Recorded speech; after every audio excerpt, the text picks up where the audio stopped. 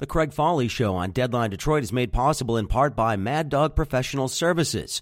Mad Dog Professional Services focuses on putting their clients on the leading edge of technology, faster than thought possible, to capture new revenue streams. That's Mad Dog Professional Services.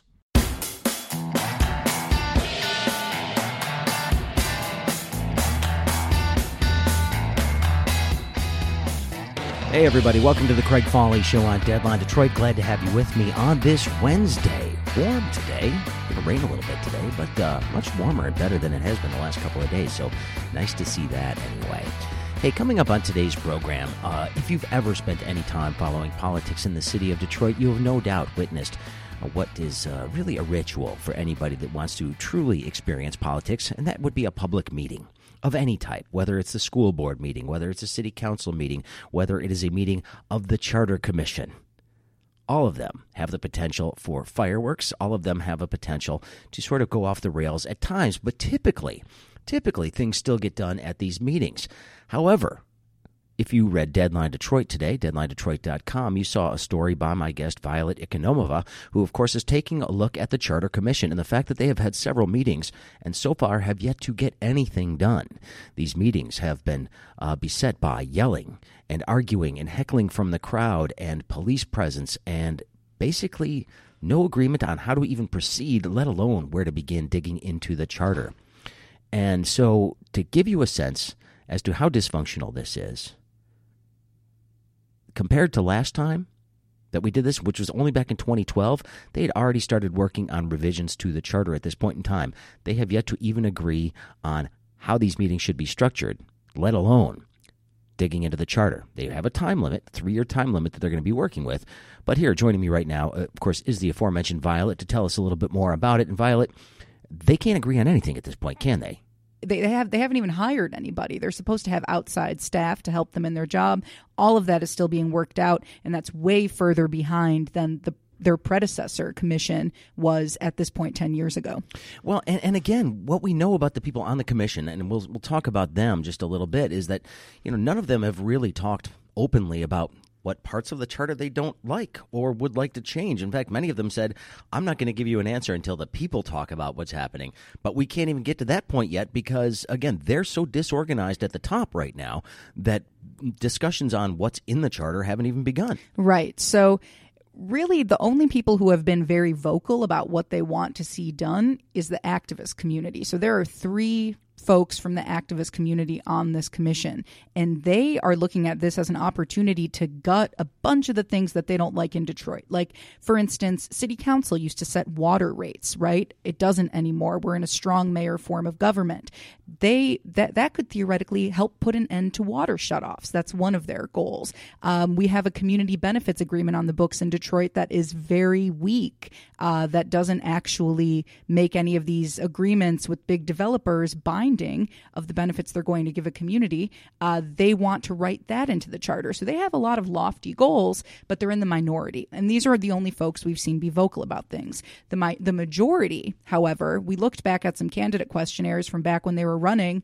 They had really odd issues. It seemed like one of them had maybe no idea what the purpose of a Charter was, because her issue with the Charter was that, and bear with me now because it's a little in the weeds, but her issue was that when you come to vote for whether or not the Charter should be revised, that's the same day you're supposed to vote for candidates in the primary to go on to the general election. That was her main issue about the Charter. The Charter is Detroit's constitution, more or less, right? It maps out city government. So to me, that read like some folks just want to be on this thing for the sake of being on it. It's not a paid position, but there's a lot of private sector folks who perhaps have an eye on getting into the public sector or want to hold some kind of elective office.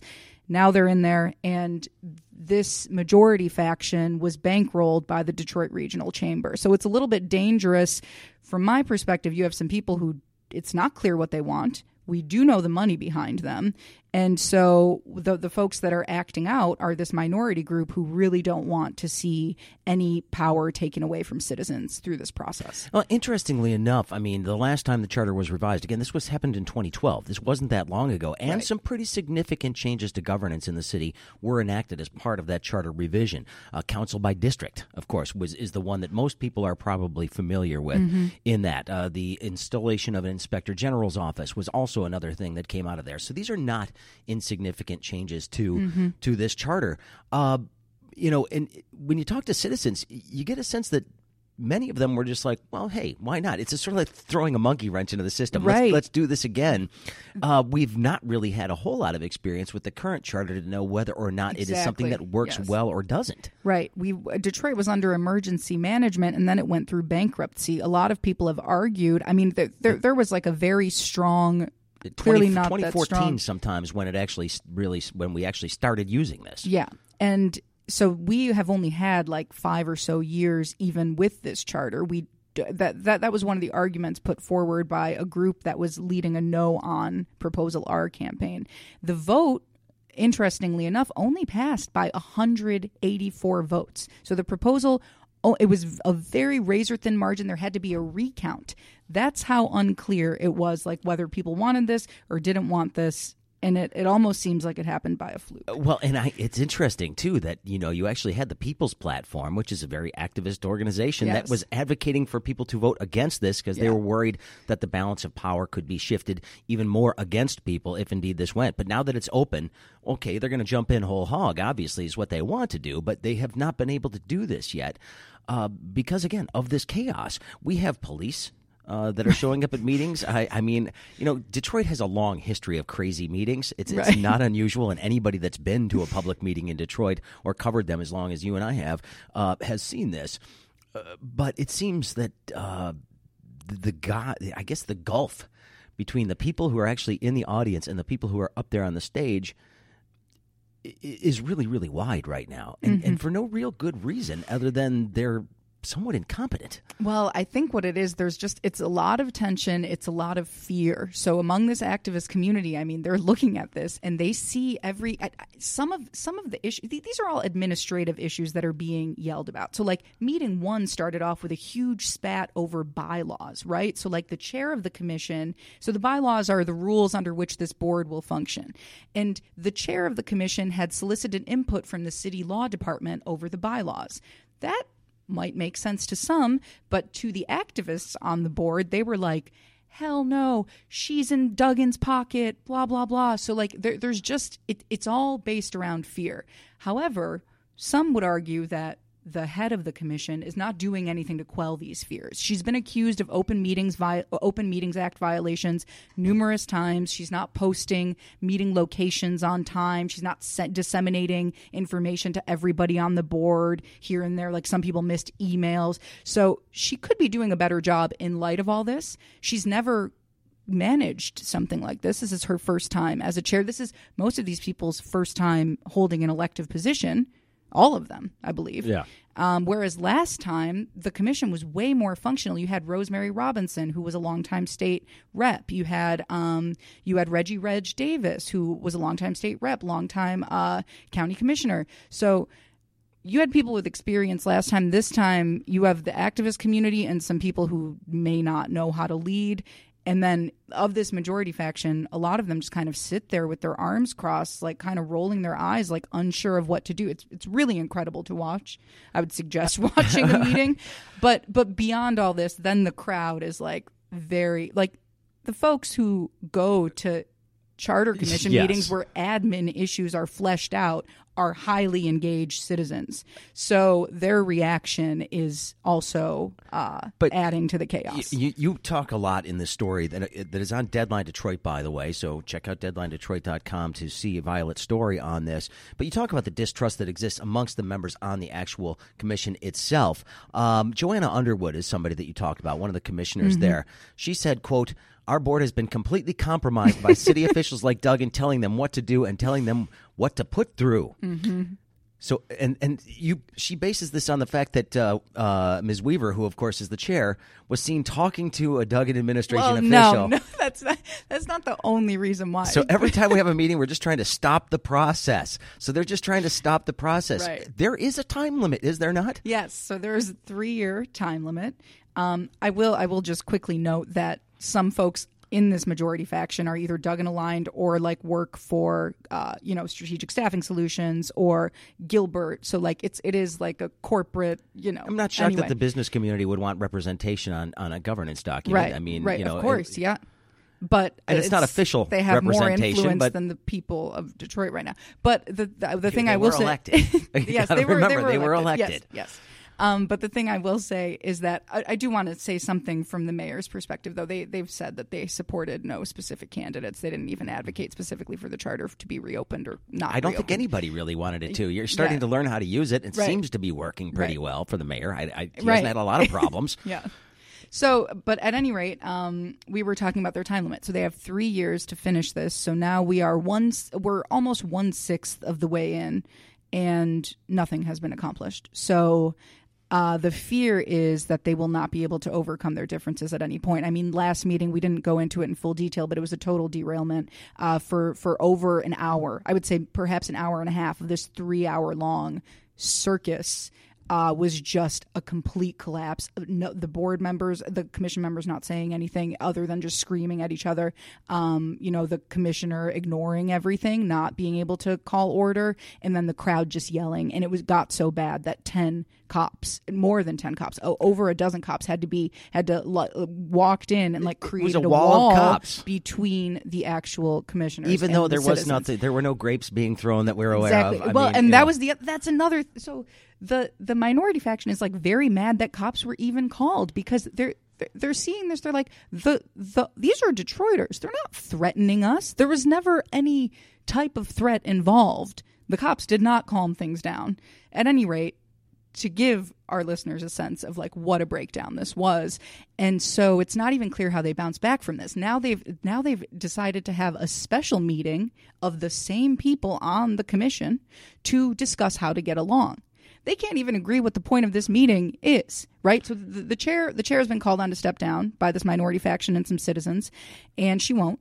And so the vice chair, so these are the two leaders of the two factions, the vice chair has said, this meeting is about discussing Carol Weaver's failed leadership.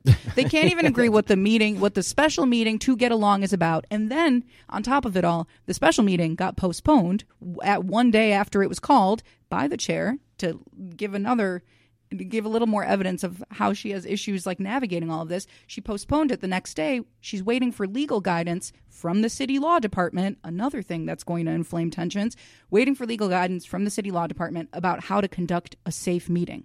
A meeting that ensures everyone's safety, which already inflames the minority faction because they're like, are you scared of Detroiters? Okay.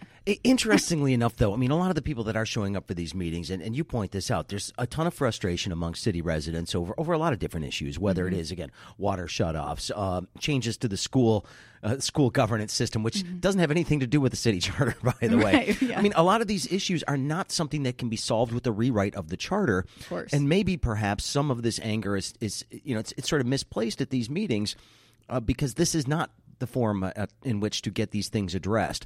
But reopening the charter, I think a lot of people have outsized expectations as to what it might actually do. Right. Well, like I said, the leader of the minority faction has a lot of lofty goals. She is in the minority at the end of the day. Last time there was a minority that really wanted to level the playing field in our government structure. Right now we have a strong mayor form of government. They really wanted to elevate council. They were a minority as well then. They managed to get little incremental gains, right? So like we got an inspector general out of that position that will lead to more government oversight. We made the Detroit Board of Police Commissioners mostly elected positions, whereas previously they'd all been appointed. So the argument of those folks from the minority back then is you're going to lose anyway. You need to figure out how to work within the larger group to get some incremental things passed. I'm wondering if, indeed, sort of the example that they're setting is the kind of thing that's going to turn people off from getting engaged in city government. Because you go to a meeting like this as a reporter. This started way back for me, back in the old days of the school board, and some of those things that were going on back in the 90s. And it was just ridiculous. And, you're sitting there seeing a complete breakdown of any sort of decent behavior in these situations, and people getting hauled out by the police. And I could see this type of a situation starting to foster itself again if indeed they don't get a handle on this process pretty darn quickly and have some sort of order. It's not going to be from the cops. It's going to be from the people sitting at that table up front, establishing some form of authority and suggesting that maybe they know what the hell they're doing. Right. What I'm most interested in, my burning question, is what do the executives from strategic staffing and Gilbertville feel? Like, they're sitting there with their arms crossed, just mute. Like, this is their first encounter with this. These are young women. Every meeting's been like this. Yes. And I just wonder how they feel about governance now. My next thing is I need to reach out to them and see if they will concede to an interview. Well, I think I'm more than happy to help you see if I can't make that happen too, because I would like to hear from them as well. I mean, I don't think anybody can be proud of the way that this has gone down yet. Right. And again, everything from even hiring staff, they need people to actually, start cobbling together some sort of an agenda. Right. And I mean, this was what the last breakdown was over, that they're trying to pay their first two staffers $110,000 each, which is where the salaries maxed out. The salaries range from $65K to $110K. And like the average Detroiter, I mean, you have to think of this minority faction. These are average Detroiters who are activists. They're probably not making a lot of money. They're not on the level of Carol Weaver, a former DPS executive. They're not on the level of a strategic staffing executive, a lawyer, a Gilbert executive. That is a lot of money to them. The average household in Detroit runs off of $26,000 a year. Now you're talking about giving one person $110,000. All of the commissioners are only paid by a $100 stipend. So anyway, that all of that led to the breakdown of the last meeting. But just to give a sense of what the led issues. to it is the fact that maybe this was done without the knowledge of everybody on that board too. or their input. Yeah, I mean that's a basic minimum step. Everybody's got to be on the same page about what it is you're trying to accomplish. Right, and so that was another slight on Weaver, is that she negotiated the salaries with herself and just one other commissioner present. So So while you can just chalk it up to, everyone's bickering, this is bickering over admin issues, really you just have you have a very vigilant minority there, and they're not going to let stuff like this slide. So, well, interestingly enough, though, Reggie Reg, who you had a chance to talk to for this story, I used, in full disclosure, I used to work with him on a lot of projects when he was with the Department of Neighborhoods at the city. He says they should shut this down. He said this process just shut it down and try again in a few years. I'm not sure that that's allowed under what was passed by the voters, but. How can they? Is there any way that they could sort of push the reset button here? No. I asked him. I was like, it's hard to. No. He basically said no. He's like, even if council gave them a vote of no confidence, the charter. So Reggie Reg was on the previous charter commission. So even if council gave them a vote of no confidence, that doesn't do anything. That's what he recommended. But he said that the commissioners could all agree to dissolve this. If they all walked away from it, he said that this could just end. The worst case scenario here is this board is going to, all of these activities are going to be paid for with like $1.5 million roughly or more. So like their first fiscal year is funded by $650,000. So the worst case scenario is that they'll just be wasting money, and then the charter will just revert. The charter will just be left as is. We're a sixth of the way through. That might be too much. That might be too much of a prognostication. But in the meantime, if you are a citizen and you are interested in your democracy, and you also like a bit of, I don't know, Maury Povich's program, head on down to the Charter Commission meetings right now, because you'll see people yelling at each other. You'll see heckling from the crowd as well, and you might even see Steve Wilkos, the giant bouncer, in the form of a police officer, just in case they need to keep the peace. It certainly does seem like television viewing here for the afternoon set. It's not necessarily a good reflection on what's going on in the city of Detroit, but it is not entirely unfamiliar either. Violet, we appreciate the work you did on this, and we know you'll be following it. Thank you very much, Craig. Violet Economova joining me here on the Craig Foley Show on Deadline Detroit. Again, you can find that story at deadlinedetroit.com. Don't forget, coming up on Friday, we will have The Week That Was with Alan Lengel and Nancy Derringer from Deadline. That's always a lot of fun. On Monday, we will do the Monday Follies, working on guests for that. But I have a feeling there's going to be plenty to talk about. If you've been watching the Bill Barr hearings today, I know that there's a little bit to talk about there, so we'll get into that and a lot more. Anyway, thank you so much for listening. Don't forget, subscribe to this podcast. If you download it every day, subscribe to it. It makes it easier. You don't have to think about it. It'll just be there waiting for you, and you'll have your 20 to 30 minutes of Craig Foley happiness, hopefully, each and every day. Tell your friends about it. Any word you can give me, any help you can give me in terms of spreading the word is great. The numbers are growing, which we'd love to see, but we'd love to make it go a little bit faster. Anyway, thanks so much for being with me today. We'll be back tomorrow. Have a great one.